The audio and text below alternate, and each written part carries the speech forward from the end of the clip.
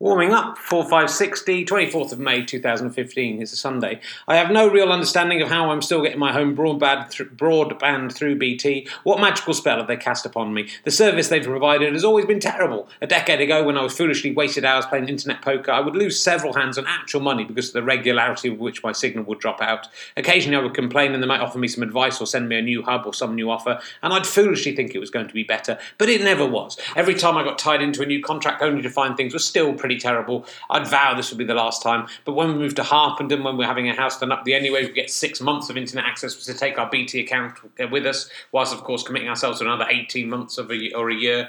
And then when that was about to run out, BT Infinity finally rolled out in our area, and I like the sound of having infinite internet access rather than a sluggish, shitty one. Surely the fibre optics would mean our connection would be fast and reliable.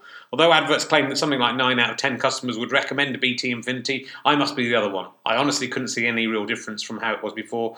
Were things downloading a little bit quicker? Maybe. Or maybe I just believed they were in order to justify my overarching Jack and the Beanstalk without the magic bean stupidity at having committed to BT for another 2 years. I really want things like BT and the Post Office to be brilliant at what they do, because these are the companies my parents swore by and supported when I was a kid, but I've taken brand loyalty too far. The new hub, like all the old ones, would stop working every few days and need to be turned off and on again. Meanwhile, whilst transferring audio files between my phone and computer, I would usually have to wait until I was at a theatre with a decent Wi-Fi signal, as I'd waste hours trying to do it at home. Nowadays, so many things rely on your broadband signal, so although I wasn't losing money on poker, well, even more money, I would have lost the money anyway. Netflix shows would stop or buffer at the exact wrong moment. Rather than being amazed at what is now possible on the internet, which only 20 years ago required a dial-up connection and a lot of patience, especially if you're attempting to pleasure oneself to a slowly emerging picture of a lady with her top off, which I never was.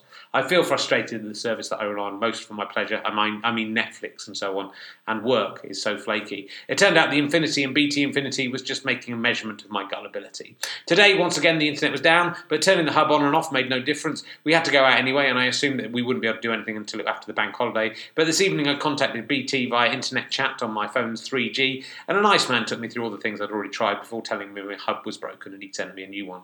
Maybe it had been broken all along. Maybe now I was going to have perfect and fast internet access. How, after all these years, have I learned nothing? How could I still believe in BT? I still have hope that they can come through for me, but I'll have to now do without home broadband until Thursday, making do as I'm right now with my rather limited tethering from my mobile or popping out to internet cafes, unable to upload podcasts or watch Netflix. Oh no, something's gone wrong, Terry, with the thing. It's jumped. Oh, it's all right. Or any other type of video that I might be interested in and which I really can't enjoy via the service at an internet cafe. And then I get thrown out of the internet cafe. It's like being plunged back in the 20th century, but luckily because I'm with BT, I've had enough experience of this kind of shoddiness, so it isn't the disaster it could be. Was that why they made the service so bad? Just so I could cope if it ever broke down? Don't go with BT. That's not a message for you, though you should heed it. It's a reminder for me that when I move or when my contract is up, I should move to someone else, though I feel pretty sure they're all equally rubbish, and that is the problem, isn't it, inherent in this system.